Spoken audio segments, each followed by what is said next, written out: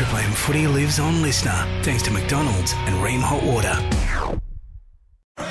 Welcome to Triple M's Saturday Scrum. Great to have your company on this Saturday afternoon as we head towards kickoff. Semi-finals, terrific semi-final last night that was won by the Melbourne Storm, 18 points to 13. This microphone sounds pretty dodgy from this end. I'm not sure how it's going that way as well. Sounds all right to me, Tone. Does sound pretty good. Okay. Yeah. All right. Dulcet tones. Is it? Yeah. I caught up with Ryan Girdley yesterday at Brisbane Airport. We sat together for half an hour. He asked me how I was, and I just whinged for the entire half hour. And you look, Reedy, a little bit down in the dumps as well. What's going on? We got my new car, Tone. Got my new car. It's been You've got to be excited about that. Well, it was exciting. It's been 4 days. I'm cruising along. I'm loving life.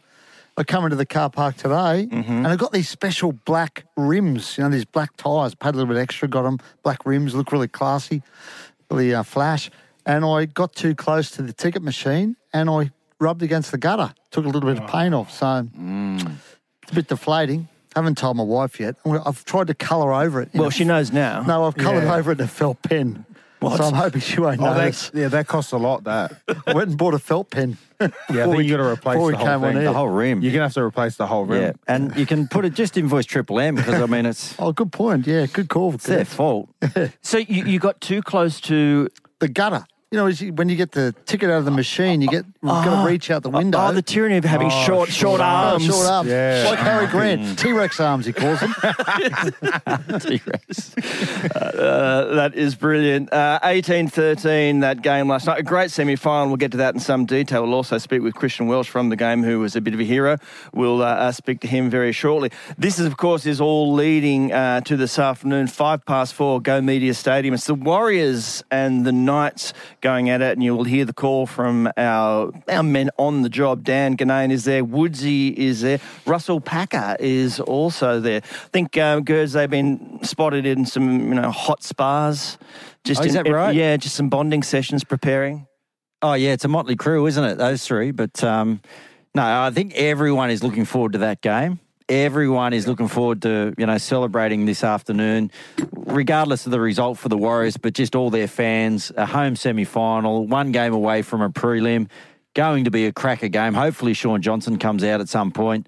I don't know if you've got that, Rudy, and confirms that he's going to take the field, but it's going to be a cracking contest today. Well, it's two great stories, isn't it? The Warriors season, Webster, and then that run of the Knights. So, unfortunately, someone's season has got to come to an end. Reedy, is there any news on that front? Spot there, hasn't he? Yeah, he has. I heard that yesterday he did the captain's run okay, and he's sort of getting around the field. So, and he made the surprised. initial cut Gerds down to 19. So I'm like you. I'd be very surprised if he doesn't play this afternoon. Very surprised. Any injuries from last night? Anything on the charge sheet? I don't think there was. No charges, Tony. There was. Look, at the end of that game, Tui Kamikamitha got taken off. It was ruled by the bunker. It was for a HIA. It was deemed a Category 1. My understanding is he actually passed his test in the sheds. Now, he hasn't had a concussion the past 2 months, so that means they can apply for an exemption for him if it's indeed deemed a Category 1. So, and I would imagine... Look, given he passed, as I understand it, the test in the sheds, there's every chance of getting that exemption. The Melbourne Storm got the job done over the Sydney Roosters. A tight game of footy. Ryan Girdler, you were there. Any surprises? I mean, the Roosters could have gone either way, quite obviously. Yeah, Tony, it was quite evident that both sides had a pretty big campaign, and there were some injuries, and neither one of them relented. And I thought that was the most impressive part. Melbourne controlled probably the opening half hour of that contest and probably should have been a little further ahead, but didn't find their rhythm with the football. And then, as we've seen the Roosters do, they certainly did it last week. They just they clawed their way back into the contest with that sort of never say die attitude, got some points back, and then it was just a real scrap that could have gone either way. And fortunately, at the end for the Melbourne Storm, a big play by Cam Munster got the job done for them. But look, I mean, it was a bit of a scrappy affair, to be honest, but there was just lots of intent, lots of emotion. And guys like Cam Munster, we talk about what he did in the end with that kick, but just being at the game, watching him and Harry Grant live and the stuff they do defensively, like the efforts around some of those stops that I think Munster was on Radley when Radley was in the clear, pulled him down from nowhere. Harry Grant, the amount of times he just got back with urgency and covered the fullback when the fullback was caught out of position and things like that. Those were the plays in the end that I thought got the Melbourne Storm home. But very entertaining game, Tone. It was a great, resilient performance by the Roosters, who have obviously been on a run now of 7 or 8 in a row, but they just got worn down in the end. It felt like the last 10 minutes was two sides, like a couple of heavyweights going for it in the 12th round, and one of them was going to get knocked out and go home, and the Storm just found a way in the last minute. Yeah, but you've said that previously, haven't it? That they've been up for a long time, haven't they? The Roosters sort of proving everyone wrong and going against the critics, and then there was always going to be that time where they're going to run out of steam, and that's what it looked like on the weekend. But it was the best play was just that last play, big winger versus smaller winger, and it just shows that, you know, athleticism, size matters in the big moments. And Will Warbrick, I've watched him come through the Queensland Cup and just getting better and better at rugby league and understanding that he's one of the most powerful athletic wingers in the game at the moment. A lot of people don't understand or don't know about Will. He actually played AFL in New Zealand. He was a really good AFL player in New Zealand. So obviously played rugby union sevens for New Zealand, represented the sevens team in the international stage, but he was quite a good AFL player in New Zealand. So he showed a bit of that skill when he leapt above Junior Ponga, I think it was, for that try. So he's got to look very good for a Rookie of the Year, doesn't he? He's be up there, certainly. Well, it's a good crew. I mean, there's Taruva, Penrith, obviously, and Jareem Bull is another one. There's a good mix this year. A lot of injuries to both sides. Then when Jerome Hughes went out late, you kind of thought, oh, maybe it does tilt back towards the Roosters. Then Tyrone Wishart comes out and scores a terrific try early. Yeah, and he got Brandon Smith there, didn't he, which he would have loved. Big dummy. I spoke to him actually after the game, Tyrone Wishart, and I said, look, what did Jerome Hughes say to you before the game? And he said, Jerome came up to him and just said, look, don't try to be me, try to be you. So one of the things he's good at is running the football. So that's what he set his mind on doing from the start of the game, run the football, and obviously scored a great try. Well, catch up with Christian Welch shortly, and we'll get his take on this as well. But obviously, one of the things came out of the game. There's a lot of talk about the refereeing performance. I mean, Ash Klein, across the game, you know, I thought control was terrific, but there were a couple of moments. Were they key? Were they not? I mean, it's those sliding door moments, aren't they? Certainly, there was a knock on from Harry Grant that was called play on, and then it's exacerbated by the fact that they get a penalty, then they go down the other end and they score a try. Yeah. Those sorts of things. In the run of play, Ryan, how did you, see it was them? Unfortunate, that one, but you don't have the benefit of the bunker in those sort of live situations. So he's got to make a call on the run. There was a lot of guys around him at the time. I didn't see a replay because we didn't really stop to have a look at that. They went on and scored the try. So being live at the ground, it didn't seem like such a big issue. Everyone was talking about how good the take was by Harry Grant. So it wasn't really till after the game, or actually at half-time, where some noise started, filtering through about it being a knock-on and potentially apologising to the players during the contest. And I'm actually okay with that as well. That can happen. And that's an interesting point, isn't it, Ryan? Because we can have a listen to what Ashley Klein did have to say. This is on field talking to James Tedesco. Oh, look, I thought he got his arm. No, look, I understand. I thought he got his arm underneath it. That wasn't even close. They could have challenged it, so you must have read that out. That was obvious. I only call as I see it, okay? I apologise. I can't say any more than that. So by that stage, they must have obviously had a look on the big screen and seen what had gone on. I mean, what's surprising about the time with Ashley is he was in the perfect position to rule on that. I mean, he couldn't have had a better view of it. So, obviously referees make mistakes. We all make mistakes. Players make oodles of them in the game of football. But that was just a really glaring one. And in that environment, on that stage, you just can't afford to get them wrong, particularly when they, as you said, they march downfield and score straight after that. I mean, obviously we'll hear from Trent Robinson later. He did his best to bite his tongue, and I thought he handled it really well in the press conference afterwards. But let's listen to him now. We can. This is Trent Robinson. It was pretty clear that it was. I mean, it's pretty clear it was dropped. He was right there. It hit the ground. What can you do? It was an error, and then they went down the other end and scored. But we should have also stopped that. But that would have been a try-scoring opportunity to us. 10 metres out from the line, and in finals games, they're always critical. He just said he called it as he saw it. I was 30 metres away, I could see he dropped it. I think he was right there, so that's how we saw it, but I think it was pretty obvious. I think everyone saw it was a knock-on. Been really clear, we don't expect 50-50s. It's not the way that it has gone statistically in the competition. We don't expect them, right? So I'm not... I'm not complaining. That's not a big issue for us. We should have went down and defended the play at the end of that. They shouldn't have scored off the back of that from a penalty 10 metres off their own line. We should have been better than that. We should have finished the game and won the game.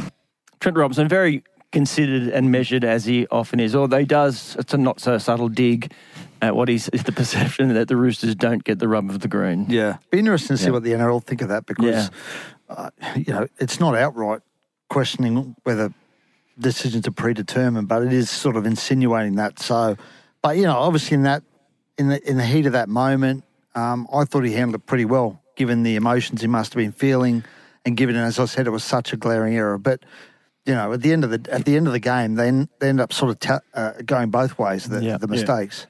But the error also, the referee came up with the error. He's only human. But then the error off the back of that was Brandon Smith mucking around too long in the ruck and just giving away that penalty in that position. As he said, you got to be able to defend them. So because they give up the penalty, because they concede the try, now it becomes a bigger moment than it actually could have been if they had just defended out the set, got the ball back and got back into good field position. So even if they had got that, it shoulda, woulda, coulda. If they got that footy there and they go 2 plays and knock on, then it doesn't change the game. And I think Robbo's probably taken into consideration there the 2 calls he got in the last minute that was a lot probably more recent in his mind or in his thought process, and he's probably thinking, well, we dodged 2 bullets there, and we probably we got an unlucky break there, but it really did balance out in the end. I don't think any of those calls that went against the Roosters really had a massive impact on the outcome of the game, given the fact that those 2 situations that we're going to talk about now were let go with a minute to go. Yeah, indeed.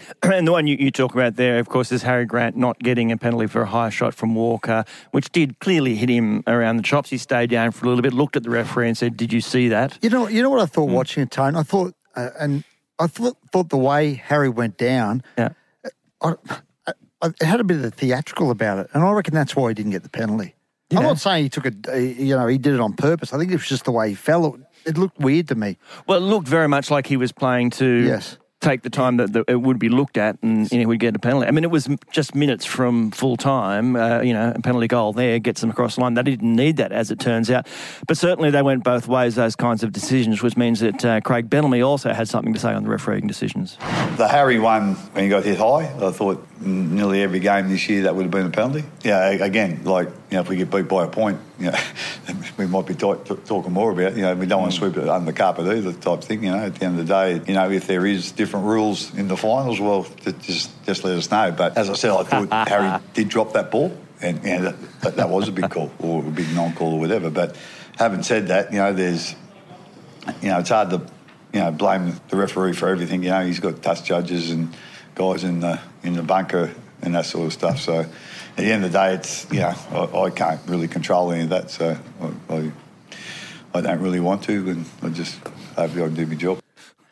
You got to feel for referees too, though, because they got feelings and emotions. So if he knows he's screwed up on the knock on with Harry Grant, straight away he almost becomes hesitant and scared to pull the trigger on a decision. So he's probably protecting himself in those cases. He kind of just wants the game to go on and flow, and he wants to almost fade out of the situation. So you've got to feel for them in those sort of situations. Benny, you're a coach. I mean, he wants to be an NRL coach one day. Have you thought about are you preparing yourself for those sort of moments when you come off a field and, you're filthy with the result and I don't know what they do in the Queensland Cup. I assume they don't do press conferences straight after.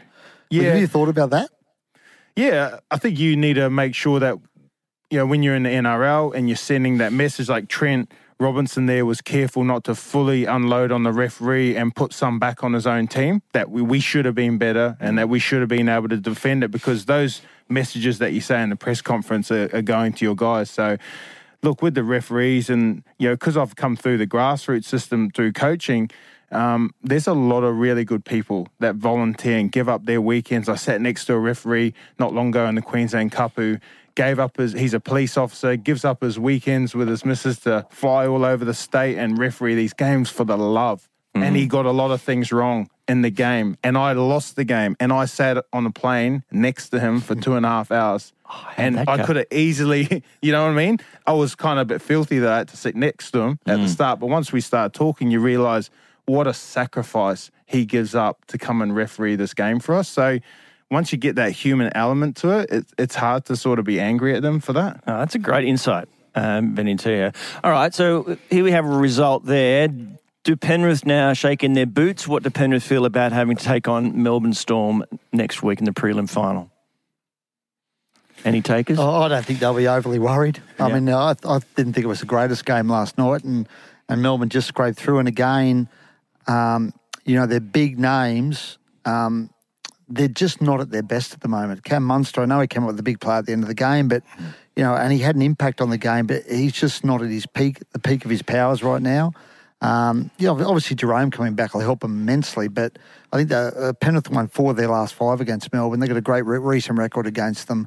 Melbourne are going to have to get a lot better and a lot better to beat Penrith for me. Good. Yeah, I just think Penrith will have a lot of respect for the organisation, like the Melbourne Storm, especially at this time of year, in a prelim final. And I think it's eight prelims in 9 years. It's quite a phenomenal record, really. Yeah. So I think, when you're playing the Storm at this end of the season, there's nothing but the utmost of respect. So I think Penrith will definitely, they'll come out ready for war. And I just think in the middle last night again, they got dominated last week by the Broncos through the middle. And I just thought when the Roosters sort of had a little bit of joy, it was on the back of momentum, it was releasing Brandon Smith from dummy half. And I just think the relentless nature in which Penrith play and which the Broncos play at separates these clubs. And I just don't think the Melbourne Storm have the middle. They started well last night when Nelson was on there. Nelson played 16 minutes, and I think that, he went off, and after 25 minutes, all of a sudden, things started rolling back towards the Roosters' favour. Yeah. And I just think that Penrith just have they just have players that make everything you do really uncomfortable. And I don't think Melbourne have the capacity at the moment to play for long periods in an uncomfortable way because they can't find their rhythm just in normal games. So, I just think it's going to be just a little bit too far for them next week to come across and up into Sydney in a Penrith sort of backyard and try and get a result to make a grand final. I reckon they're over-reliant on Big Nelson for the physicality. You saw he didn't start that game versus the Broncos, and before you know it, the game was over. They sort of had the head start on him, and as you said, when he goes off, they just lose too much. I reckon Craig Bellamy's looking at the side. He almost knows. I don't think he's got a lot of expectation that they've got enough to get it done this year. He's been around long enough to know that. But for the fact that they get to another prelim off the back of some of the performances this year, and they haven't been Melbourne-like, is just a credit to them and their coaching system to be able to drag those guys along and get them here. But I think Penrith are just going to be too powerful, especially up front with Leota and Fisher Harris. Tony Squires, Ryan Girdler, Ben Teo, and the world's worst driver, Brent Reid. Are you a really rubbish driver? For those who have just caught up here, Reid, he's got his new car and he's running into the gutter in the car park on his way in. The more you say it, the more likely it is my wife will tune in and hear it, Tone. Yeah, what's your wife's name? Kylie. If you ask her... Hi, Kylie. Kylie listens all the time. She doesn't tell you about it. If you ask Kyle's, she'll tell you I am the world's worst driver, yes. Really? Terrible driver. And so... I'd lose focus. Oh, I tend to. That's what you want to hear, don't you? You're driving. Maybe your description's wrong. Could it be that? Well, have you ever looked through my glasses? They're like see the moon. Yeah, I'd like to walk an hour in your glasses. The world would. You wouldn't get there. Wherever you go, you wouldn't get there. They use them when they're teaching kids what it's like to, drink drive.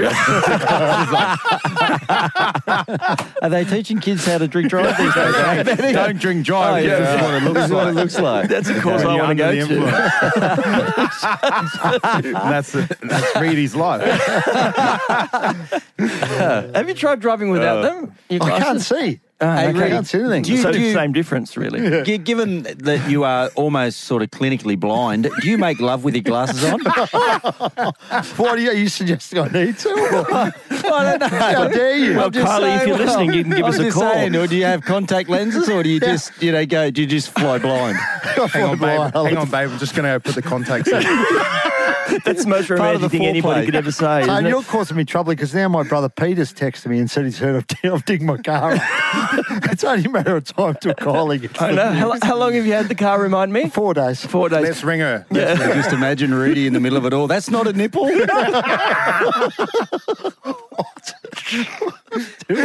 We're having 3 different conversations at the same time here. So, Kylie, if you are listening, give us a call. We'll explain exactly what Reed did. It was a short arm-related accident.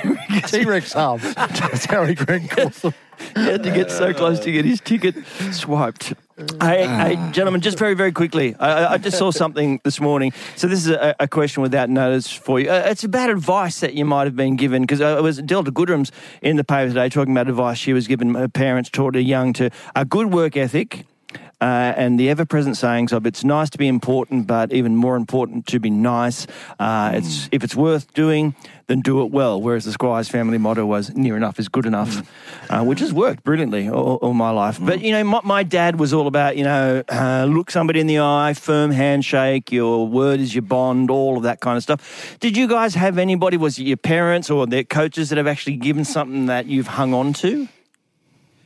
I'm thinking about advice my dad used to give me probably around footy. When I was young, he used to say he used to pick the biggest kid on the other team, and he'd say, you go out there and tackle him or we're going home. Yeah. Wow. It was very similar to my old man's advice. My old man used to have a saying. It was very similar to that. It used to go something like, if you can't piss with the big dogs, stay on the porch. Not quite like Delta, but yeah. So it's about having a go. Yeah. It's about having a go. I love it. I sat on the porch a lot. Yeah, exactly. I reckon there's 2 my dad told me. One was never carry a grudge. Never. Although I've modified. You're a journalist. That doesn't He's modified. I've modified it. I say you've got to have one grudge. Only one. Because it's all the energy you've got. You just got to have one, just so you can say to people I've got a grudge. And the other one was, and he regretted telling me this, he told me at uni, 50%'s a pass, 51's a wasted effort. Wow. Yeah. Okay. Hopefully my kids aren't listening to that. That is good. So just... I think he was only joking. No, just stick around the middle and you'll be okay. Nobody will notice you. Yeah. I love it. Just about time for this. Welcome to Tony's Spotting Quiz. All right, very simple operation. Use your names as your buzzers. If you wouldn't mind testing those for me, please. Tia. Reedy. Wow. Skipper. I'm going to go with Skipper. You're going to go with Skipper. Have you had any other sort of pets that have died? Passed on recently? No, I haven't. Okay, well then I'm going to go with Skipper, your late smooth fox terrier. Well, you could use Frank. I guess I lost Frank in the divorce. So, Who's Frank? Another dog. I'll go with Frank. Will you? Yeah. Okay, just to put the knife in. No, I won't. I'll stay with Skipper. All right, though, I've got a few different themes going here today. Let's begin with just a couple of all-sports questions. Which Australian won a golf title in Cincinnati this week? Which Australian woman, yes. Greg Norman. Reedy. Yes, Reedy. Minjee Lee did indeed. Winning the US Open takes Novak Djokovic to how many Grand Slam titles? Skipper. Yes, Skipper. 24. Well done, which brings him even with who? Level pegging with what? Reedy. Yes, Reedy. Nadal? No. Skipper. No, yes, Skipper. Sampras. Laver. Tia. Federer. No, Margaret Court. Oh, Margaret Court. Margaret Court has 24. That was a trick question. The Wolf You Feed, obviously, is Andrew Webster's book about Wayne Bennett, has received glowing reviews. Where was Wayne Bennett born? Reedy? Yes, Reedy. Tia. Go. Reedy. Was it Rock? No. Warwick. Tia. Yes, Benny. Is it Allura? Yes, it is. Brilliant work near Warwick. Yeah. All right. I said Warwick. No, he didn't. Yeah, he didn't. All right, some questions on today's game. Newcastle taking on the New Zealand Warriors. I'm going to start very easy for you. I'm going to give you 2 names. They are the mayors of Auckland and the mayor of Newcastle. You tell me which is which. The names are... Mayor as in a horse or as the mayor? The mayor, not as in a horse. Not as in a horse. The names are Wayne Brown and Nuatali Nelms. Skipper. Yes, Skipper. What was the question? Which city are they mayors of? Wayne Brown, who was the mayor of Newcastle, who was the mayor of Auckland, and Nuatali Wayne's Nelms. definitely the mayor of Auckland. That's correct. Oh, wow. And Nuatali Nelms is the mayor of Newcastle. Who was the first Knights captain? Ready? Yes, ready. Sam Stewart. Good boy. Or his other name was, what was his a nom de plume, wasn't it? Did he? Played, yeah. Okay. What about who was the first Warriors captain? Tougher question. Oh, I know Skipper. this. Yes. Dean Bell? Yes, good boy. Good boy. All right, we're going to play a little bit of Knight or Warriors. I'm going to ask you, and specifically who they are. So, Ryan Girdler, Kevin Campion. Was a Warrior. Andy Platt. Are you asking me all these questions? Yes, these three are you. Andy Platt was a Warrior. Correct. Carbs Tuamavave. Carlos Tuamavave. He was a Knight. Well done, 3 out of 3. Ben T, are you ready for your 3? Yeah. Justin Holbrook. He was a Knight. Correct. Cameron Serraldo. He was a Knight. Correct. Brett Seymour. He was a Warrior. Well, pressure's on you, Reedy. Pressure's on you. Paul Rauhihi. Oh, where did Paul play with the Cowboys? He was a Warrior. He was a Knight. Todd Byrne. Skinny Byrne was a Warrior. Correct. Yep. Jacob Lilliman. Jacob Lilliman was a Warrior. He was a Warrior and he was a Knight. He was both. Aaron Woods. Oh, a trick question. Well, they're the only clubs he hasn't played for. Absolutely correct. You are the winner, Ben Teo. Congratulations. One semi-final is decided. The Melbourne Storm over the Sydney Roosters last night in Melbourne. 18 points to 13, all heading now towards 4:05 kickoff in Auckland, New Zealand, and the Newcastle Knights. You'll, of course, hear it right here with Dan Ganane calling alongside Aaron Woods and Russell Packer, who's a very smart man, Very Russell smart Packer. man, Tony. I Very smart had man. a chat with him, met him when he moved to the Dragons. I think he's got some couple of university degrees as well. So interested to hear what his take on that game is. We'll get to that very shortly as well. Tony Squires, Ryan Girdler, Ben Teo, and the voice you were hearing, Brent Reid, the world's worst driver, who's copped a lot of flack for driving his car directly into the gutter as he arrived. Directly into the Reedy, I just reckon, the best way to deal with the situation is just to kind of, take some intestinal fortitude, man up, and just when you get home, walk in, throw the keys on the desk and say to your wife, I crashed the bloody Tesla, what are you going to do about it, yeah? Well, there's an issue there. It doesn't have keys, Gerg. Just start it with your phone. So I have to throw Are my you phone. kidding? Really? No, Really? true story, yeah. Start it with your phone, yeah. Oh, wow. There are no keys. There's a key card, but you don't use it. You just use your phone. So what if someone watches you come out of the car, punches you in the face, takes your phone, can they just take off in the car? Well, theoretically, probably yes. Yeah. They won't be But why able to did unlock they his Glad you phone. planted that seed, Gerg. That's They handy. can't unlock his phone, mate. Yeah. Well, Well, no, good but point, are you going to Benny, go yes. one of these semi-finals, Reedy? Are you driving? Well, nobody be out trying to steal it because it's so damaged now. What's the reception going to be like when you get home? Oh, well, not good now. Yeah. So, and just a reminder to those who have just, listening now, tuned in, how did you try to repair the damage? With a felt pen. So you drew with a texter. Coloured it in, yeah. Coloured in. So Well, it's not a huge. It's just a tiny little mark on the wheels, on the rims. Yeah, right. So I thought I'd colour it in. I think it's come up pretty good. I'm going to put another coat on it when I go downstairs. Are you? Yeah. Excellent. And we got plenty to get through in the couple of hours we still have to share with you. Just this little shout out here we've been handed. And the NRL has issued a call out to any ex-Kangaroos who want to be part of the Kangaroos reunion, which is on Saturday, September 30 at the SCG. Previous Kangaroos database predominantly included home addresses only, I'm reading. The NRL is looking to update that database in time for this reunion. It's been resurrected by Peter V'landys and Andrew Abda and coach Mal Meninga. Now, they've issued the invites recently, and it's likely, they say, that the details of a number of ex-Kangaroos is not up to date. Ryan Girdler, are your details up to date? Probably not, since I've moved, Tone. Do you want me to give them out? Yeah, yes, if you would, before you do. No, I'll text them through to Pete. Okay. Any former Kangaroos players or staff who have not yet been invited to the 2023 Kangaroos reunion are being encouraged to contact the NRL on 9359 8500. That's an 02 if you're outside of Sydney, 9359 8500. What is it? What's that number, Tone? 02 9359 9359. Yeah, 8500. Do you say 00 or 0 when you're saying those things? Zero. Zero, because O is not a number, Zero. is it? No. No. It's a letter. Thank you. Well, I remember Jason Stevens was on Celebrity Wheel of Fortune. He said, I'd like to buy a vowel. Could I have a 0, please? All right.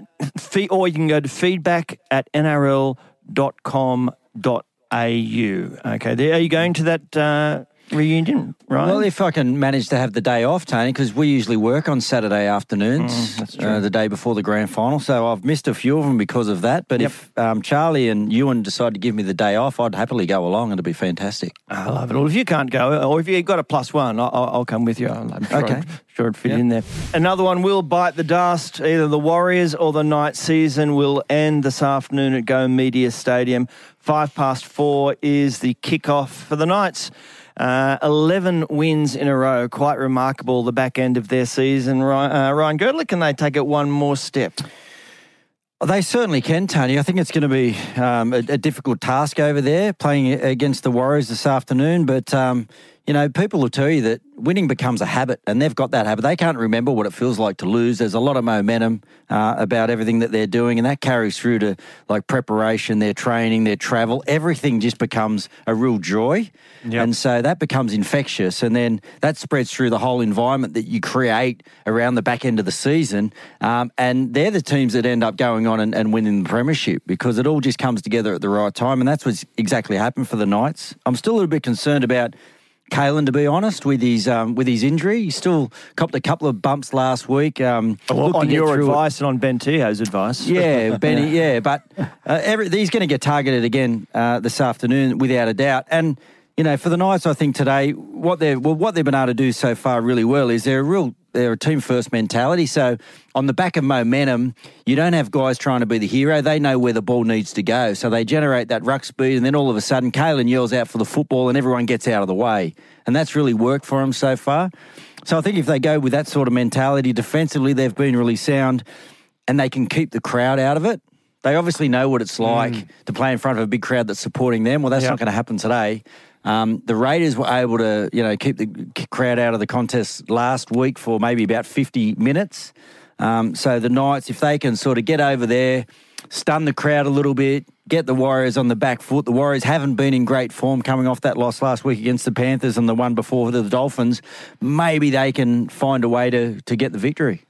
I'm worried about the atmosphere being a bit too much for the Knights. As you said, like, they were shaky at home with that environment against the Raiders, and without that support, I'm not sure they get back into that game, and I think that might have dented a little bit of their confidence. But, for the New Zealand fans and the Warriors, they have been waiting so long for this opportunity. Think back to COVID and think back all the changes, the new coach.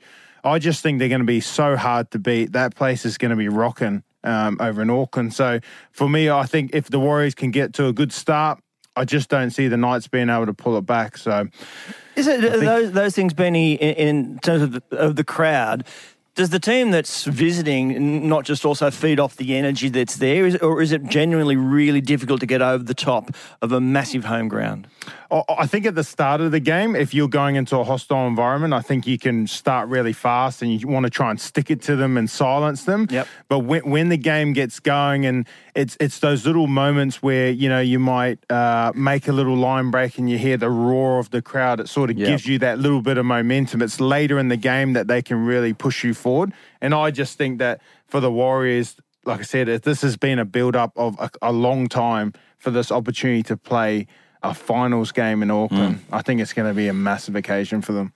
I think that's just got to be good early, Newcastle. They weren't particularly good early last week, but I think if they start the game strongly, and you can take the crowd out of it a bit, and if they manage to do that, I just think they're playing, like Gerd said, they're playing with such confidence at the moment, and Kalen's playing so well.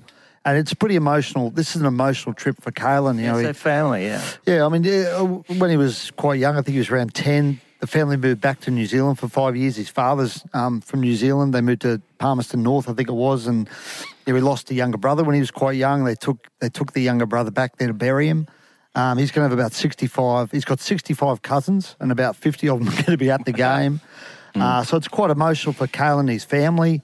And, I think he's ready to go. And in the sort of mood he's in now, with that sort of inspiration behind him, there's no telling what Kalen could do today. Do we know anything yet about Sean Johnson? I mean, he's been selected in the side, obviously, but that calf, and that can take forever. Is he likely to play? And on the flip side, Jackson Hastings for the Knights? Yeah, I mean, every indication is that Sean Johnson will play. But obviously Hastings and Fitzgibbon are out. So, those two guys won't be playing. Obviously, Adam Clune's been pretty good in the absence of Jackson Hastings. So, Jackson's a good player. I don't think they necessarily lose a lot there, though, because Clune's been really good in place of him. But obviously Sean's huge for the Warriors, and he's their talisman. He's their emotional leader. I mean, and he's probably going to win the Dally M, so he's a huge in for them. It's a big test, isn't it, though, boys, for Andrew Webster? Everyone's been singing his praises for the back end of the season. It's been a remarkable story. But if you think about the lead in to the finals for them against the opposition that they've come up against, it's not their fault, but it probably hasn't been conditioning for these sort of games. They were pretty poor defensively at the back end of the season against some opposition that really shouldn't have tested them the way that they did. They had that loss against the Dolphins. They were pretty scratchy against the Dragons. They weren't great against Manly, and they got done by the Panthers. So I think the test for the coach is, and I know that he's obviously been in a system that has a lot of success at this time of year at Penrith, so he'll know what to do, is getting those guys to believe again. Those things that they were doing early in the season, they built their whole season around. They played the long game. It was all about defence. It was attitude. It was discipline. It was all the things that we generally don't see from the Warriors every year. He was able to instill that into the group, and they applied that. And I'm just a little bit concerned that they've forgotten a little bit about what got them there. And I've seen a couple of things, chinks in their armour over the last few weeks against, as I said, some opposition where I thought, you know what, that's not going to hold up at the back end of the season. I think today's it's going to be a real chance for Andrew Webster to get those guys back to where they need to be. And if they can't get there, well, they could be like the Cronulla of last year where it was a great season. Yeah, great. But they go out in straight sets because they're just not conditioned for finals football. Yeah, they're going to rely a lot on guys like, Chance Nickel-Cockstart, Tamari Martin, Sean Johnson. These are all players that have played in grand finals. They haven't won them, but they've played in them and they understand these big moments. So I think towards this back end of the year, those are the guys that got to stand up, because you have to think about, Tamari Martin and Sean Johnson. They should really get the upper hand on Tyson Gamble and Adam Clune, right? You should think that as guys directing them around the field. But I think the guy who is the key to this game is Wade Egan. Wade Egan, yeah. He's everything to the Warriors. I mean, his service from dummy half, his flat balls, he gets those guys like Fanua Blake charging onto the footy over the advantage line. He's crucial to this game. Ryan Girdler, Ben Teo, Brent Reid and Tony Squires with you. Time for us to do a little bit of around the grounds, just a mix of topics that we'll throw the expertise at. Let's begin. A little bit of a question without notice, because I hadn't really caught up with you since the decision handed down at the judiciary that Jack Whiten will in fact be suspended for 3 games. Those will be served in the red and green of South Sydney. Maybe one All-Stars, Tone. Ah, right, okay. Yeah. But he doesn't get any of the international beforehand because he had retired from that kind of footy. Yeah. So three games was result from that biting charge. Are you happy with that, Ryan Girdler?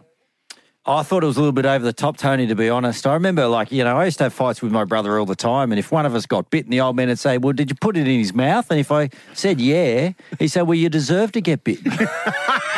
and Tyson put, his forearm across his mouth and then applied pressure. What else is Jack going to do? I would have bitten him as well. He couldn't breathe. Kids, don't bite. Don't bite. He couldn't. Well, there's a difference I just think there's a difference, Tone, between going out and biting someone and having someone with their forearm wrapped around your mouth applying pressure. So you're saying that, in fact, he could have just had his mouth open, and the pressure from the squeeze was where the marks I'm just saying, if I'm tackling a guy and I got my forearm across his mouth and I feel it, I'm moving it, because otherwise I'm thinking, well, I'm probably going to get bitten. It's the Gordon Tallis theory. He was biting himself Yes, I know. religiously last week, and he showed us you can leave bite marks. I know. Something Gordon tell us as a forensic scientist was fantastic. Dr. Tallis, what have you come up with? Saved that for when we earlier. It's kind of when the we same did- as a guy standing there with his fist in the air and someone running at it with his face. Yeah. It's like, well, don't run at the fist if you don't want to get punched in the face. Oh, yeah. He ran onto my knife 6 times. There you go. Gertz should have saved that for the advice thing earlier, fatherly advice. Yes. Yeah, that would have been perfect. That's exactly right. So, you, Ben T, are you happy with the 3 weeks, though?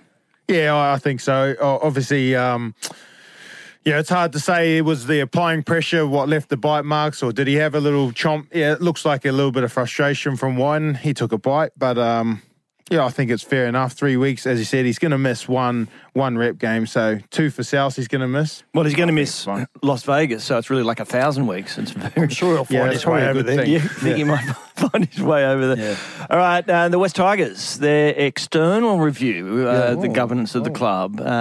It seemed from fans' point of view this has been a long time coming. Yeah, and this was instigated by the fans. They started to, what do you call it?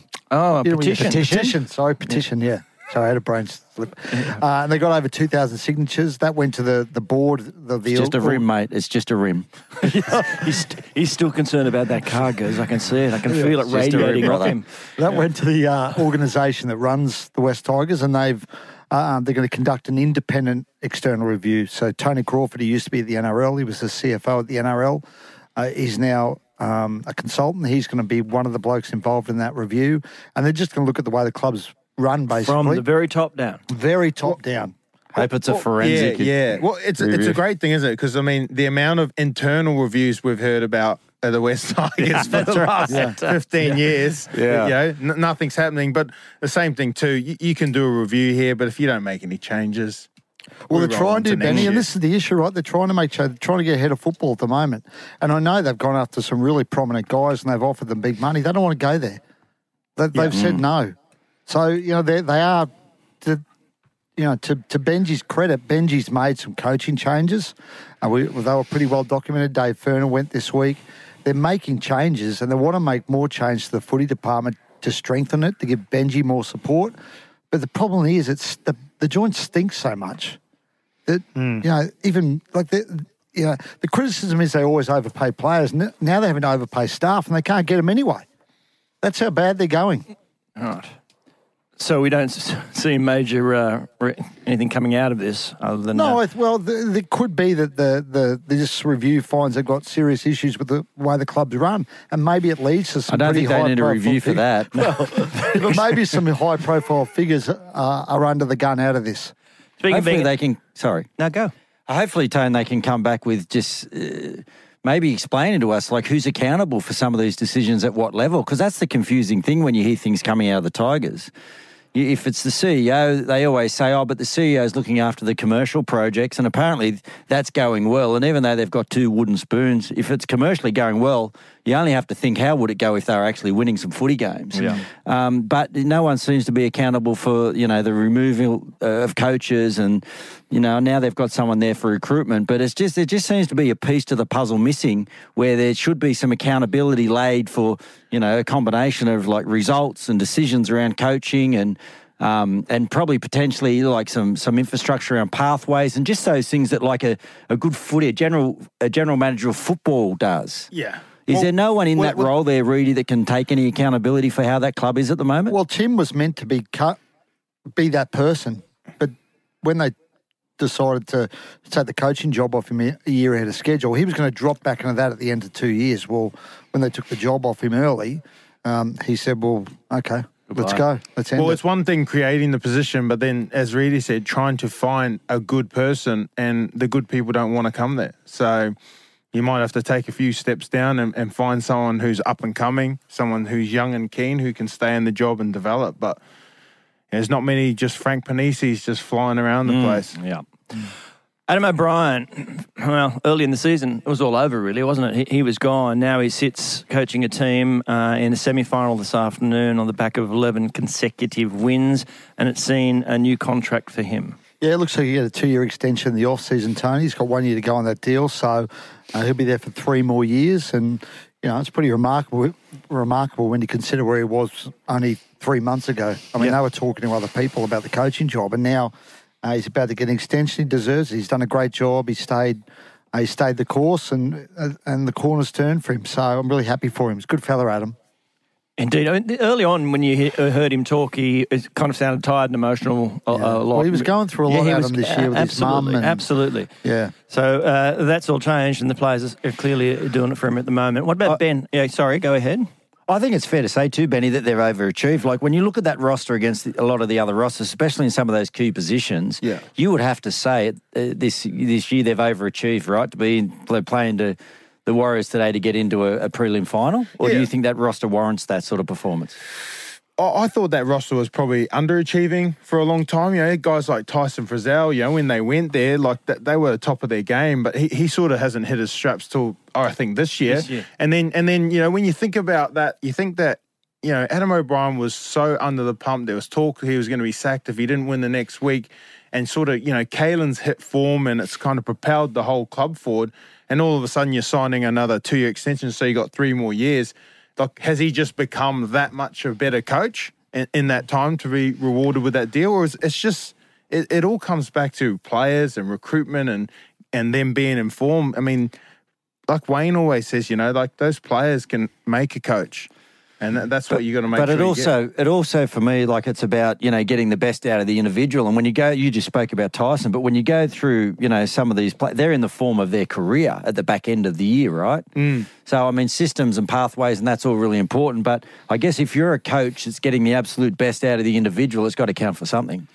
I was going to say, it's interesting you mentioned Kalen there as well in this, Benny, because I spoke to Kalen's dad this week, Andre, and one of the things he said was Kalen is at a point in his career where he doesn't want to start again with a new coach.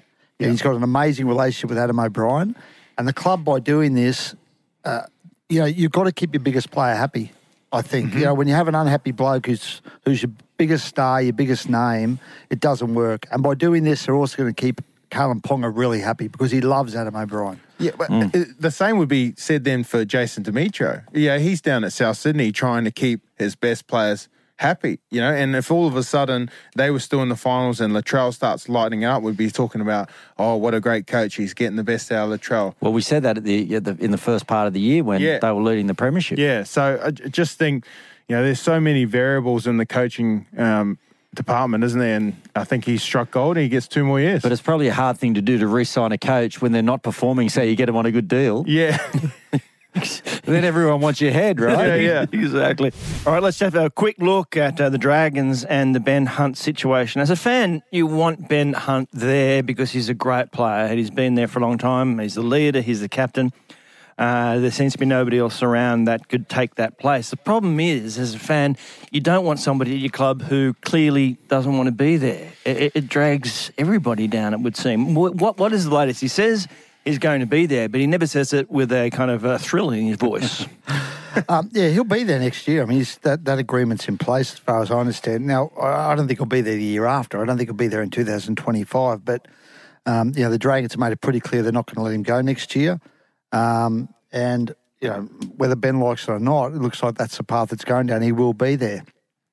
He's obviously not overly happy about it. That's pretty clear. I mean, you know, Mick Karianis did that interview in the Telegraph with him this week, and you know, it's on the paper it comes across that he's not happy with where he's at and what's happening to the Dragons, and he's made that pretty clear in other interviews as well. So, you know, it's difficult, right? Because he's your captain, right? Yeah.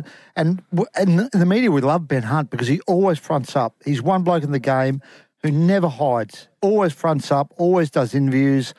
And that's a difficult part for the club because he's often asked about the issues that are going on there, and he's so honest. He can't help it. He just can't help himself. Yeah, I think they need to pull him in line with that, though, to be honest. Like, you know, fair enough if he's fronting up for interviews and he's very accessible to the media, but there's certain things as the leader of the club that you need to sort of keep in-house. And I feel like for Ben, he needs to kind of can all that chat about not being happy and all that because, as you said, he's the one who signed the contract extension. Yeah, he's the one that committed. He was very happy to do that and take that cash, and now all of a sudden he wants out. Well, that doesn't suit the Dragons, and if I was them, I'd just keep him for the whole contract. And I just know this. He'll still go out there and play good footy. And that's one thing I know about Ben Hunt is he will go out there and deliver and play good footy.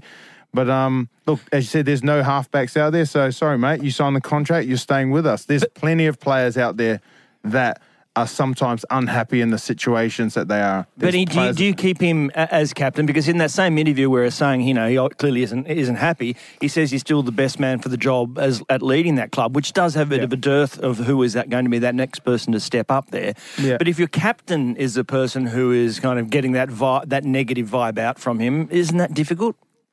Yeah, I still think he's right. He is the best person to lead that side, and he would know that. So I would keep him as captain. He's still going to be the halfback, the leader.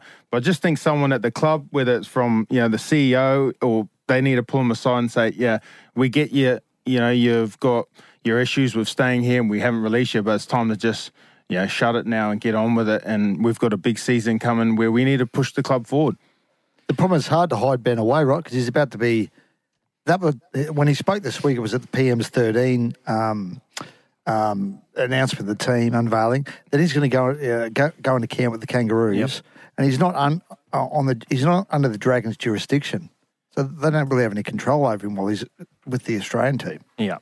Well, what about the investigation from the NRL? It's not an investigation. No, it's not. Let's make it very clear. Mm-hmm. It is not an investigation. Can you use the word that it is? It's an inquiry. Thank you. No, it's a line of inquiry. Okay. So far, the Broncos nobody's inquired of them yet. No. Nobody's inquired of... According to them, no. Ben Hunt. So look, it's an open... It's a slow-moving thing, It's an open inquiry. Yeah. And it may go nowhere. There's every chance it does go nowhere. But someone's raised a concern about it to the NRL, and the NRL's... said, okay, we'll have a looking think. at it. Yeah, they're looking at it. It's an open line of inquiry. Because... this is a problem, obviously, isn't it? When there are negotiations that would appear to be, I don't know, I don't have access to that knowledge, but underway when they shouldn't be. And they've made a decision, the NRL, because the rules are about to change. They're going to change really significantly. Oh. So at the moment you can talk to people before November 1. Under the new rules, and I don't think they've exactly finalised them yet, you won't even be able to talk to people before November 1. So they're going to actually enforce this rule. They're going to make the change that everyone wants. I think everyone in the game wants it.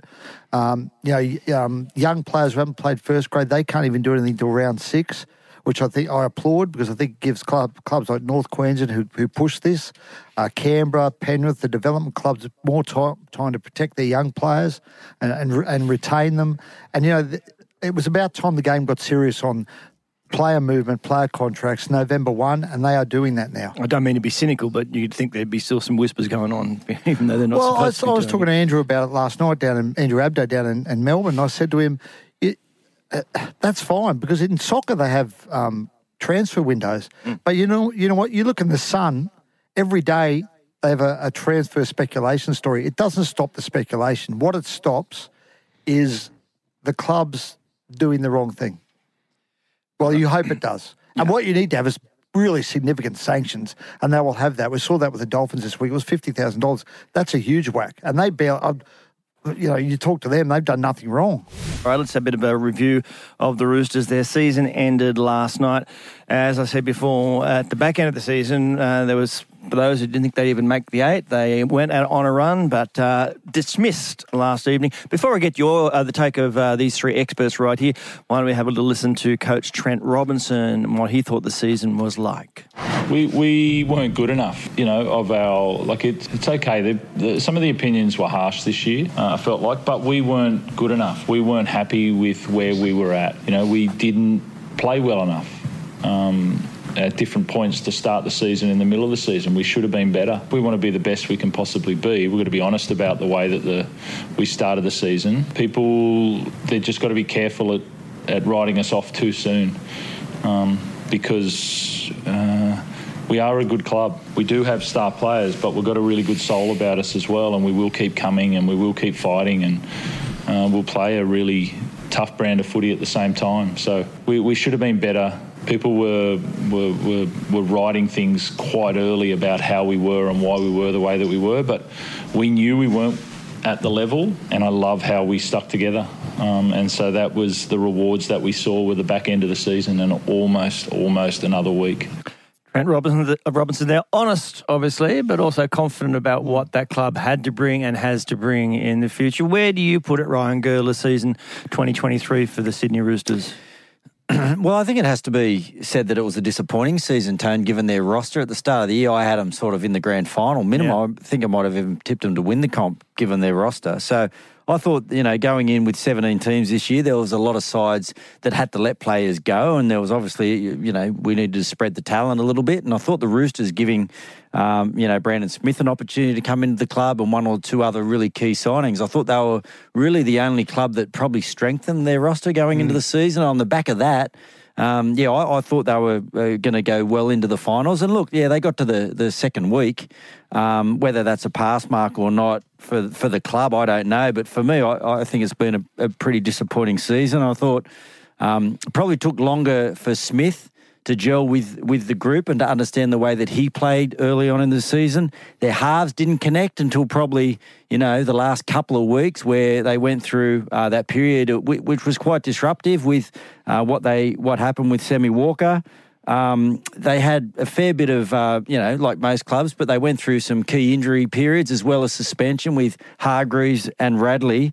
And then there was a couple of situations that they probably could have done without. The Suwali thing where, they took their eyes off the ball around that time, and his form, he went from being one of the best outside backs in the contest to probably having a middle period in the season where you forgot that he was actually playing, along with the Jason Rolls situation where he sort of picked up and left through the season. That was another thing where they lost their focus, and they had to deal with the Crichton stuff early on in the season as well, which they were a little bit light on back rowers, and Tupanua wasn't around. And so, they had some hurdles to overcome. But all in all, if I'm being honest, I thought the Roosters would have still been in the contest and in the competition and pushing to play next week. Yeah, but I think there's some real positives to take out of it. Obviously, they were searching for some back rows, and now young back row Wong has come through, and he's a star of the future. Also, it's great to see guys like Billy Smith really find their footy and show that he's a genuine strike left centre.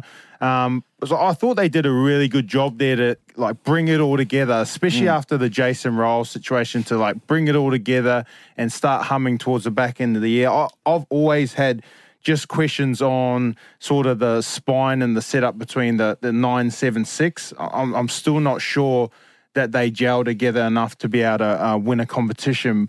But looking at what their side potentially looks like 1-13 next year, from the get-go, you could almost say again that's a team that should go to the grand final. When you add in guys like Dom Young into that side and the re-signing, obviously Tupou staying on and Spencer Linu coming in, some young legs there to go with Lindsay Collins, I just still think they're a team that should be getting to the grand final. Yeah, it was interesting to hear what he said. Well, I was there last night listening to him when he was saying some people wrote us off early and said things about our group. I was thinking I was one of those blokes. Was he looking at you? He wasn't looking at me. No, he hasn't looked at me a lot since I actually wrote that about them. And look, I'm happy to admit I probably got it. Well, I did get it wrong because I wrote them off basically almost midway through the year. Yeah.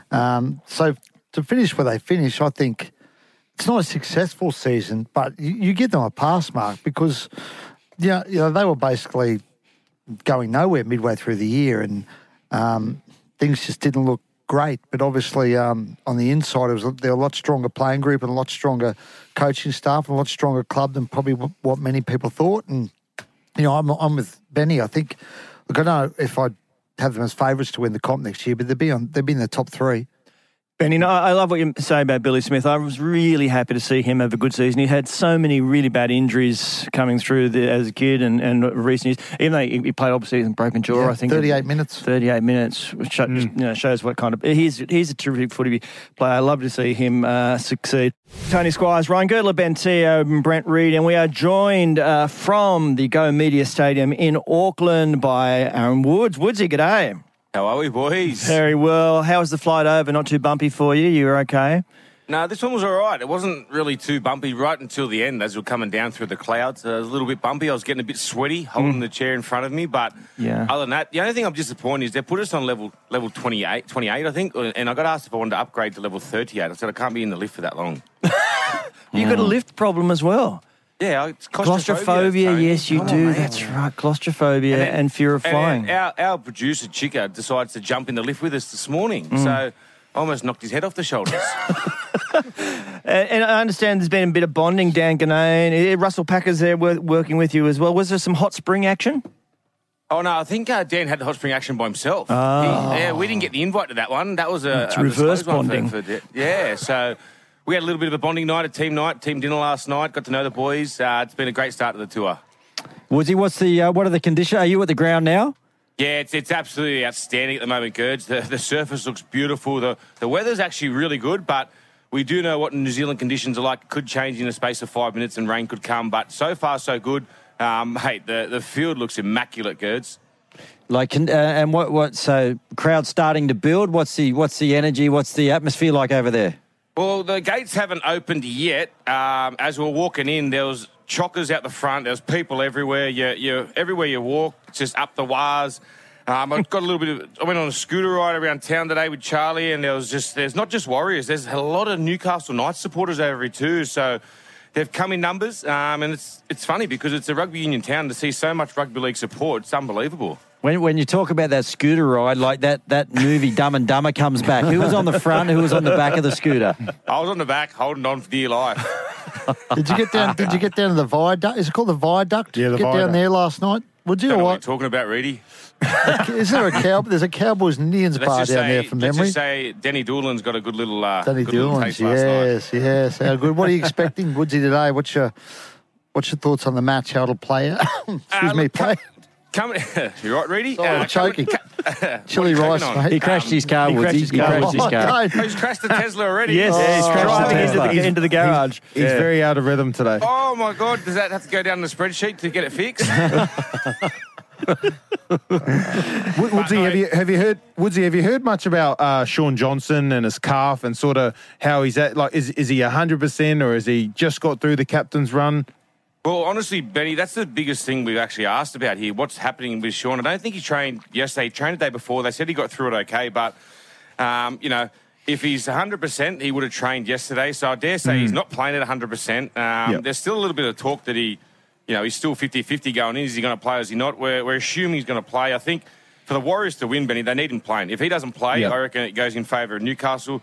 Yeah, they did lose Big Daniel Saifidi, but I just think the way Callum Ponga's playing at the moment, I just think he can tear him apart, and they really need Sean Johnson, the Warriors. You're an old front rower yourself, Woodsy. Adam Fanua-Blake, he's been in great form this year. What's your thoughts on his importance today? Oh, he's outstanding. I think the two front row, probably the whole three middles of the Warriors, really, in Toe Harris and Mitch Barnett. They've been outstanding. I think Fanua-Blake plays the first 60 minutes. He's go forward. He's got great late feet. And then without Daniel Saifidi in the Newcastle starting, I just think if they can just get over him in the front, get those quick play balls, defensively nice and strong in the middle, and just if Sean does play, and if they can kick him to corners, I think they can really frustrate Newcastle, because he's going to be getting Callum Ponga to work out of that corner, and he's more of a player that likes to get a little bit of open space. But if they can dictate turns where they kick to, I think, and coming from the big boys, the way they lay the platform, defensively they've been so strong this year, and that's why they've been in the top four. I just think that he's a huge player in the Warriors side. Well, we spoke to Cameron George last week, and he was talking about that swing and the support that there is behind the Warriors in across New Zealand. Obviously, All Blacks so crucial to the psyche of New Zealanders. But do you sense that? Do you sense, just getting around in the streets, how important this game is and this team now is to the country and that city? Oh, it's massive, Tone. Like, as I said before, like everywhere you go at the moment, like there's Warriors jerseys. I know I've been here. I've been here quite a fair few times in New Zealand. I've never seen this many Warriors jerseys around town. It's not just Warriors jerseys as well, Tone. There's Newcastle jerseys everywhere. They've come out in numbers. It's so good to see how rugby league's taken the town over. And admittedly, the rugby union is not it's not in a big time at the moment. I know the World Cup's on, but it's overseas. But their sides haven't been going as well as they have in the previous few years. So it's really good to see the Warriors go so well, because it's bringing so much attention to the Warriors. The Warriors, like we signed when we got over here with our phones, it came up on our thing up the wires, as in like where you're roaming. Like, it's unbelievable the amount of attention they're getting. No shoeies today from you, Woodsy, in front of the coach's box. But other than that, did you say you're on the same level as Charlie White? Because you need to keep an eye out for him in that hotel. You know what he gets up to. Well, I actually got one level lower because I don't want to see no people floating around bare naked. So I'm a little bit... Yeah, keep to myself. He's on the same level as Dan Ganane, actually. Oh, wow. Well, that could get weird. But I mean, it's going to be... That's super weird. It's going to be a long elevator ride this time for Charlie if he finds himself naked in the hallway if he's coming from the 30th floor. And we've got 360 mirrors in the elevators again, too. So it could be Am I being shit canned? Hello, everyone. Hey, Dan. Hey, how are you, buddy? We're talking about Charlie's toddler. Talk about Charlie. Okay, fair enough. Yeah. Yes, I went to the hot springs because I was on my own yesterday. These blokes, I get a chance to come to New Zealand. I'm going to take advantage. So I took an extra day. And Did you get the wide sides on, did you, Dan? The what? The wide sides, the Speedos, and get up there and bathe yourself in the hot springs. Let me tell you, I put my hand in, that was enough. I just wanted to see it. I wanted to take an Instagram picture and get in the car and come home. That's authentic. Did you drive to road? No, in all honesty. Did you go to road to do that? No, I went for a drive because I got to tell you something, right? I like Auckland to me, CBD, is Melbourne with an accent, right? It's fine. But you get out of Auckland. This is a beautiful country. So then I'm going to go for a drive down to Rotorua and, the hot springs. Like, they really... Yeah. I didn't think it was that bad. I don't know what that says about me, but you know what's amazing? So I listened to radio going down, coming back. So it's about 6 hours. Warriors fever is real to the point the talkback station had a topic in the middle of the day: is rugby our national sport anymore? And it was it wasn't a tongue-in-cheek. And half the callers, now I don't know if they stooged it. So it wasn't a sponsored segment like we did. No, I don't think they're I don't think they're a rugby league station. Most of the people, they love their rugby league and every call up the Wars. And the All Blacks played this morning, but there has been more talk about the Wars. You got to call them the Wars here. That's part when you cross immigration, you have to call them the Wars.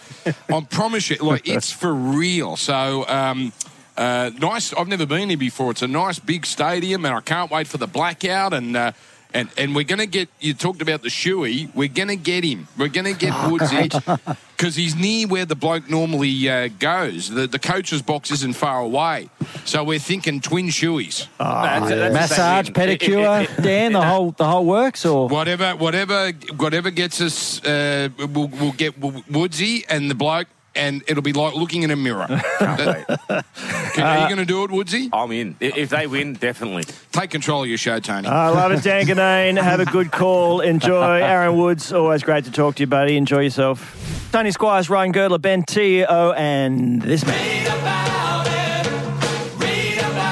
it. Reedy's Mail. Midnight Oil is the intro as well for you. Yeah, I love it. Yeah.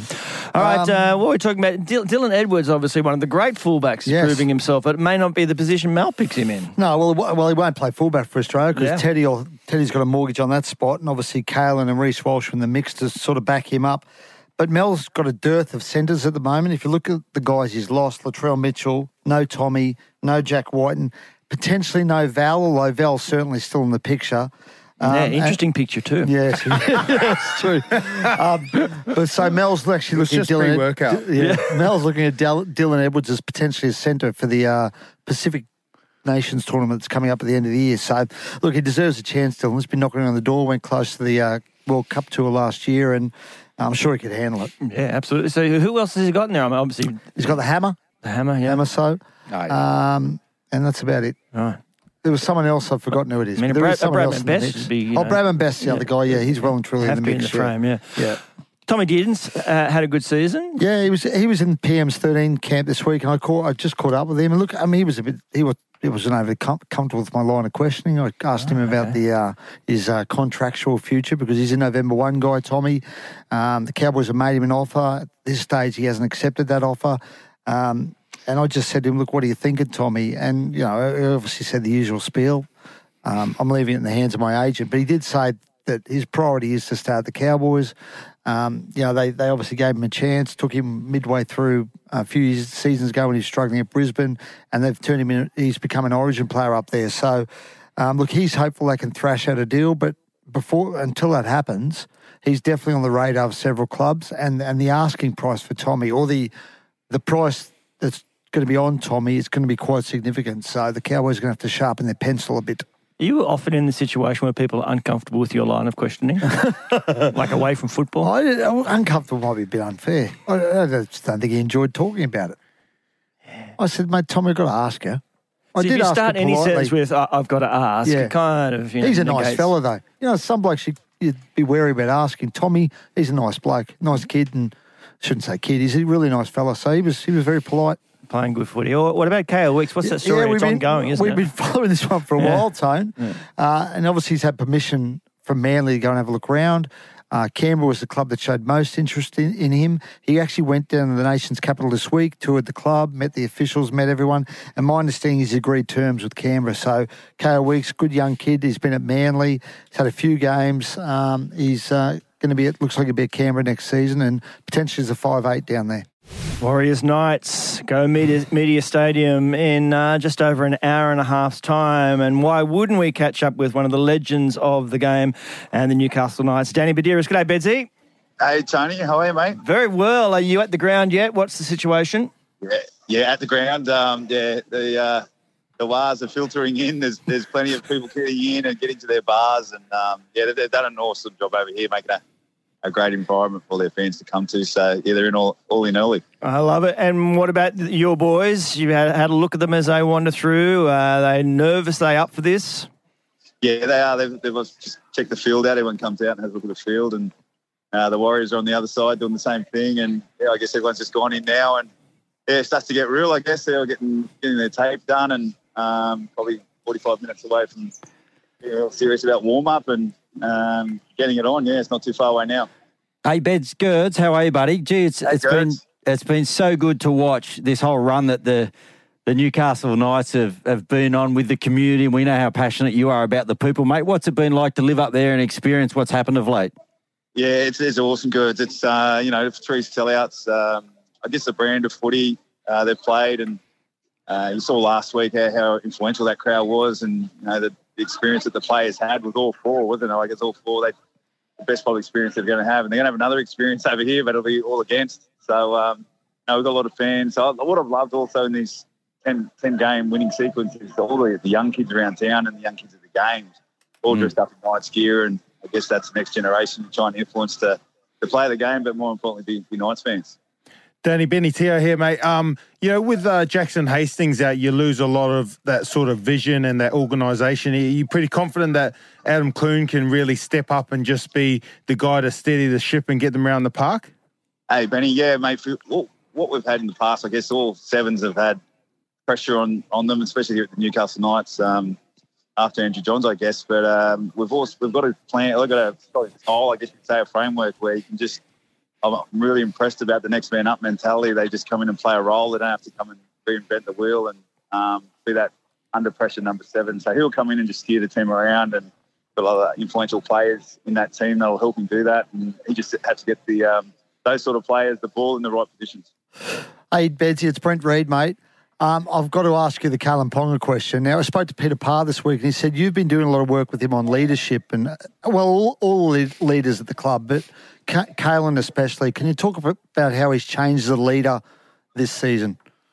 Hey, Reedy, Kalen himself, he always wants to be the best he can be at whatever he wants to, whatever it is in this game. And he's such a young player still, but achieved a lot. But he's that big dream winning a premiership, you can see that's there for him, and he's really trying to lead the charge there with communication and definitely with actions. And I think even last week, an action that everyone knew he was under a bit of pressure with his injury, but as soon as he got the ball, he just charged as hard as he could. And I think for all players, it was just okay, Kalen's here, he's on board. We've got to jump on board as well. So those little actions that he's doing are really big actions for the team, and all the players are jumping on board. So, yeah, he's an influential player for our club. There's no doubt about that. Yeah, and Bezzy, I read a story about the recruitment of Kalen and the fact that you took on he and his dad in a game of golf and took the money from them. Has there been a chance for them to turn the tables? Oh, yeah, he come back with vengeance. Don't worry about that. He's got all the money now, so he wanted to raise the stakes. It was back in the day when he was just a kid, but now he wanted to up the stakes and he tailed me up. So, yeah, he's definitely on top in that matter. Bezzy, what about young Phoenix Crossland? I mean, we've watched that transition over the last 12 months. It's been quite unbelievable. How much work have you specifically done with a guy like that? I mean, you transitioned yourself. A lot of people probably don't know that you will sort of come through in the centres. You play, I think you might have even played a couple of games on the wing, and then to transition into that dummy half role. It's a specialist position, and he's doing it oh so well. Yeah, well, look, I've always said to Fiend, like, I'm there for you, whatever you want to do, and we've got a little club, a little Nines club, and, we're on the WhatsApp group, and away we go. So most days, Phoenix is the driver of that. He goes, right, let's meet at certain times, and he's just thirsty and hungry to be better and to play in that role, to be the best he can be in that role, understanding that our club captain and Jaden Brayley, the enormity of that when he went down at the start of the year and knew he had to step up. And being the next half, he understands how all the halves need the ball and want the ball. He's got a real sublime passing game. It's just about now the timing and evolving in the experience of being a number 9. And he's very physical, loves leading the line speed, and that's been a real plus for us is how physically he is in the middle. Beds, you've lived through some fantastic days with this footy club. You've been in the middle of a lot of them.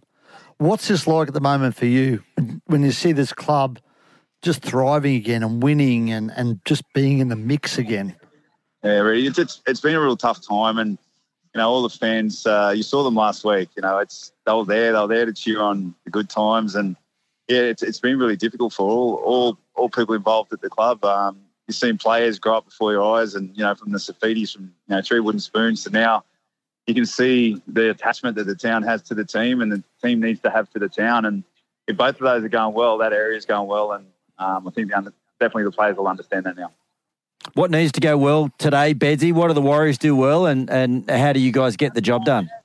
Yeah, it's probably like all teams, you need to get the ball over to them in certain positions of the field and not giving them cheap possession and cheap field territory, which we did that last week. A lot of lessons were learned in a final series, which a lot of these players hadn't played in before, but they get an opportunity this week to right some wrongs, I guess you could say. So it's really important where you give the ball to the Warriors. They're coming at you the back end of the field pretty hard with outside backs, so we have to be physical in those first 3, that's for sure.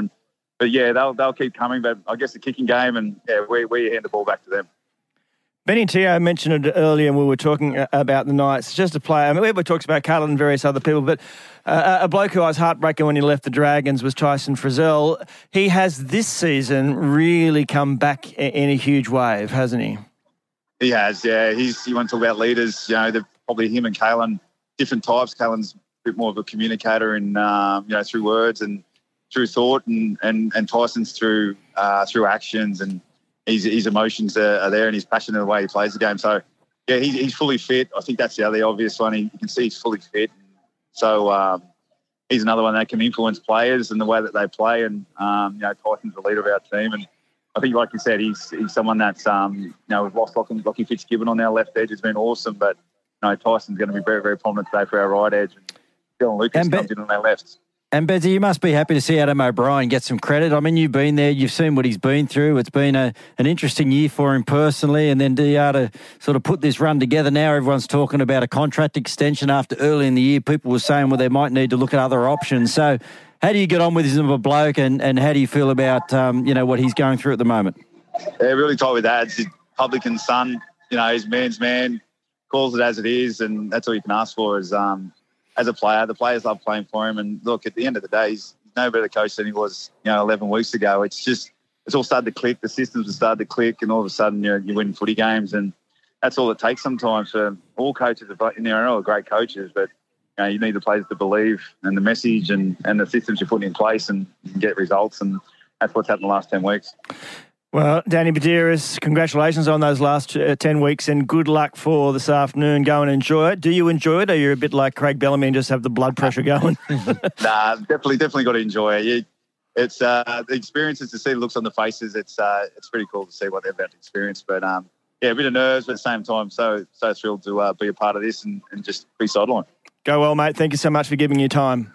No problem. Thanks, boys. Tough. See you, Bets. There he is. What a legend of a human being. Good fella, Danny. Time for this. Believe it or not. This first one. This is just basically poking the 2 Queenslanders we have to deal with up there. Ben Teo. Ryan Girdler. Believe it or not, Queensland is an AFL state. You coming to me? No, I'm not coming to you. I'm just, getting some support in the way I said that. I thought I really... the way you said that, yeah, thank you. Believe it or not, Ryan Girdler, Queensland is an AFL state. How many AFL sides they got up here? One. I'd say there's the Gold Coast. There's the Gold Coast as well. Yeah. No one knows about them. No, you're right. No one knows. It's the Bermuda Triangle of football teams. I think the Queensland mentality, Tony, is a little bit, they jump on whoever's going better. That's the feeling I get after spending some time up here. So it's like, if the Lions are going good, they're on the Lions. If the Broncos are going good, they're on the Broncos. Fortunately for the Queenslanders, they're both going well this year. So they're finding it hard to split. So I would say... it depends. You're saying Queensland is a bandwagon state? Pretty much. Yeah, okay. Benny Teo? No, it's all about rugby league up here. Mm-hmm. So it'll never be an AFL state. Look, the Lions are going great and it's pumping around the city at the moment, as you said, both teams, but Queensland, State of Origin side, the Broncos, the Dolphins, the Titans, the Cowboys, that's what everyone's about here. Love it. It will be big next Saturday, isn't it, when they're both the Broncos and the Lions are playing back-to-back. Different venues, obviously, but both in Brisbane. What do you believe it or not? I think it's laughable, Tone. The AFL can fudge all the stats they want, and they do fudge them to make themselves feel more self-important, but rugby league's Queensland's clearly a rugby league state. I forgot you're a Queenslander as well. Oh, that's who I thought you were talking about, Tony. Yeah, no, I was just throwing you in the mix there, because you kind of, Johnny come lately. You look at the television ratings up there; it's a smash up every week. Yeah. Okay, believe it or not, and this comes via Willie Mason. Believe it or not, the Knights have, quote, the worst spine in the league. The worst spine in the league, Brent Reid. No, that's just guff. I mean, they got Kalen Ponga. He's just about the best player in the game. So that's only one member of the spine. Well, he's a pretty who's good got member. the worst spine then, Reedy? Oh, Tigers to give it a shake. Canterbury, maybe. Yeah. Canterbury are pretty bad. Okay. Maybe. So all right, so you've got them long way from the worst spine. That's a bit harsh on Canterbury. Anytime you say it, it is harsh. It is harsh. Benny Teo. Can I say what about the Dragons? Actually, I think the Dragons are up there. I think that was harsh. Probably maybe more agree that, in the last, the top 6 teams is probably the worst spine, but they're doing well. I just think if you look at them, there's a lot of guys playing above what they usually have in their career. Guys like Tyson Gamble, right, who spent a lot of time in reserve grade, struggled to hold down a spot, and then he's on fire at the moment. So, but me and Gers, we've had this chat before, haven't we, that if the Knights were to go through and win the comp, then maybe that could be the worst spine to ever win a comp. I'm not sure we had that. Wow. That's a good quote, though, from you. Look, I'm going to ask Tyson Gamble about that quote next week. Tyson Gamble, and we know that he's not playing today, but obviously Jackson Hastings, they got guys that are nomadic, right? By nature, they move around to different clubs looking for a hole, and, they've found that spot. But, if you compare them to some of the other spines that they'll come up against if they win today, especially the Brisbane Broncos or the Penrith Panthers may be a grand final, you would have to say they fall behind in those areas. And I spoke about it before when we were talking about Adam O'Brien, what a job he's done. These guys are playing out of their skin. You look at these guys, you take it going into a major semi-final. Dylan Lucas, Leo Thompson, Crossland at dummy half, Clune, Gamble. There's guys there that are just finding their way in the league well away from being sort of established stars of the NRL, and they are mixing it with the best. So he's done a wonderful job. May have been an off-the-record conversation those two were having earlier before. Okay, the final one. Maybe. Look, this is a little bit antsy, but, who cares at this stage of the day? Believe it or not, the NRL got the pre-game grand final entertainment wrong. We're talking about the Tina Turner show, a tribute. They got it wrong. No, I think it's good. I think it's a good idea. Yeah, Tina Turner, she's an icon. Rugby league icon. Yeah, but it's not Tina performing. Well, that's all right. It's her songs, isn't it? Yeah, well, I guess they'll have to do the two, someone the with anthems. Her voice and her... Well, from the show, from the Tina Turner show. Yeah, so, I don't mind it. Bit of Nutbush City Limits, you'll be up and dancing. They won't sing that, will they? I don't know. We'll have to do what you... Simply the best. What you get is what you see. What you see. Yeah. The great, iconic rugby league anthems. Okay. I don't mind it. You're on board. Okay. Ryan Girdler? I have not thought about it, to be honest, but I'm going to say that's why we give you a rundown. It's just appalling. I mean, it's appalling. Just get some original artists in there to get on and do their thing. What are you doing getting a show? Like, what is it, some sort of musical theatre? Hey, we need a vibe. There's before nothing the wrong grand with final musical. Kicks off, Tone. There's nothing wrong with musical theatre. Yeah, there is at a grand final. The bloke's about to go into battle, and you're going to come out and what you see? Dance around singing Tina Turner. This is the anthem for rugby league. Cover songs. Yeah, cover. You can't sing cover songs at grand finals. You need to be singing the original. But Tina Turner passed away this year. This is a tribute to Tina Turner. Unless you're bringing Tina back, we need to let it go. Wow. That is harsh. What about his... You've really changed since you went to Queensland. Standards. You can't sing covers. It's got to be originals. That's right. It's a grand final, Rudy. It's a grand final, brother. Yeah. Okay, sorry. Yeah, you can do the covers at the New South Wales Cup grand final. I heard that Kiss are playing at the AFL grand final. Yeah. Well, they're not a cover band, are they? Well, how do we know? They've got makeup. Could be just any four blokes they drag out of thing and shove that makeup on. Ben Teo, what do you think? Oh, well, I was with Reedy. I was actually quite fine with the team until this passionate statement from Gerds, and I'm with him. It's just appalling. Wow. He threw you on that. No, I agree. You've got to do better than that. You've got to do better than that. You've got to do better than that. You've got a year to put that together. You look over the fence at what the AFL are doing. They're always pushing and trying to make that grand final experience something memorable. Just get the place rocking. And Kiss isn't pushing. Kiss has Tony, got if a I want to whiff watch of meatloaf. the Tina Turner show, I go to Brisbane Entertainment Centre.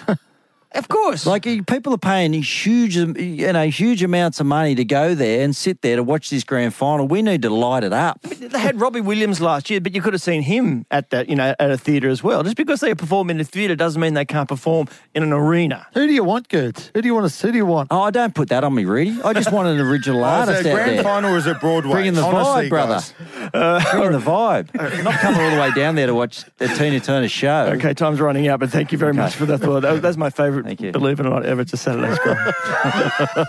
Reedy just said to me he's getting nervous, Gerds, because he's got to drive home. Piloting the Tesla. Just getting it out of the garage is going to be a problem. How did you, in terms of where you parked, are you not close to other vehicles?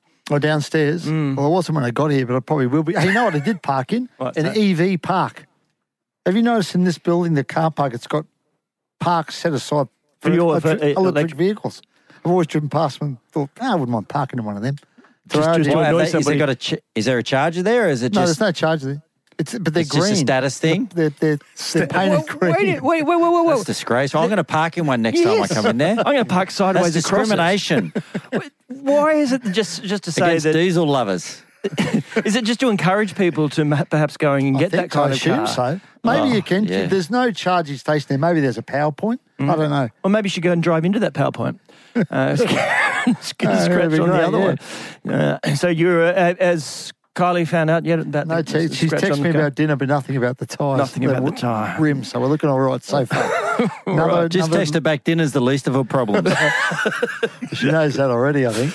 Ryan Girdler, very quickly, who do you think is going to do this afternoon? I'm just going to stay with the home side on the back of Shaun Johnson playing and, just going back to doing the things that got him in this position. Lots of emotion over there. Really enjoyed the night's run. Think it's going to be a really good contest, but I have to stay with the home side, the Warriors today. All right, big crowd. It is a sellout there at Go Media Stadium. Ben Teo? Yeah, I'm just going to go with Gerds as well. The Warriors, as we know, the energy's there. Shaun Johnson's going to bring a lot of confidence to that side, and I think, Chance Nickel-Clockstart, Shaun Johnson, Tamari Martin, enough experience there to get them through on the big day. I'm going with KP to get the Knights home. I think he'll have a whale of a game, and I reckon they might pull an upset off. An upset to make it 11 in a row to get there. Gentlemen, thank you so much for your efforts today. It has been wonderful. Thanks for listening. Triple M Footy lives on Listener, thanks to McDonald's and Ream Hot Water.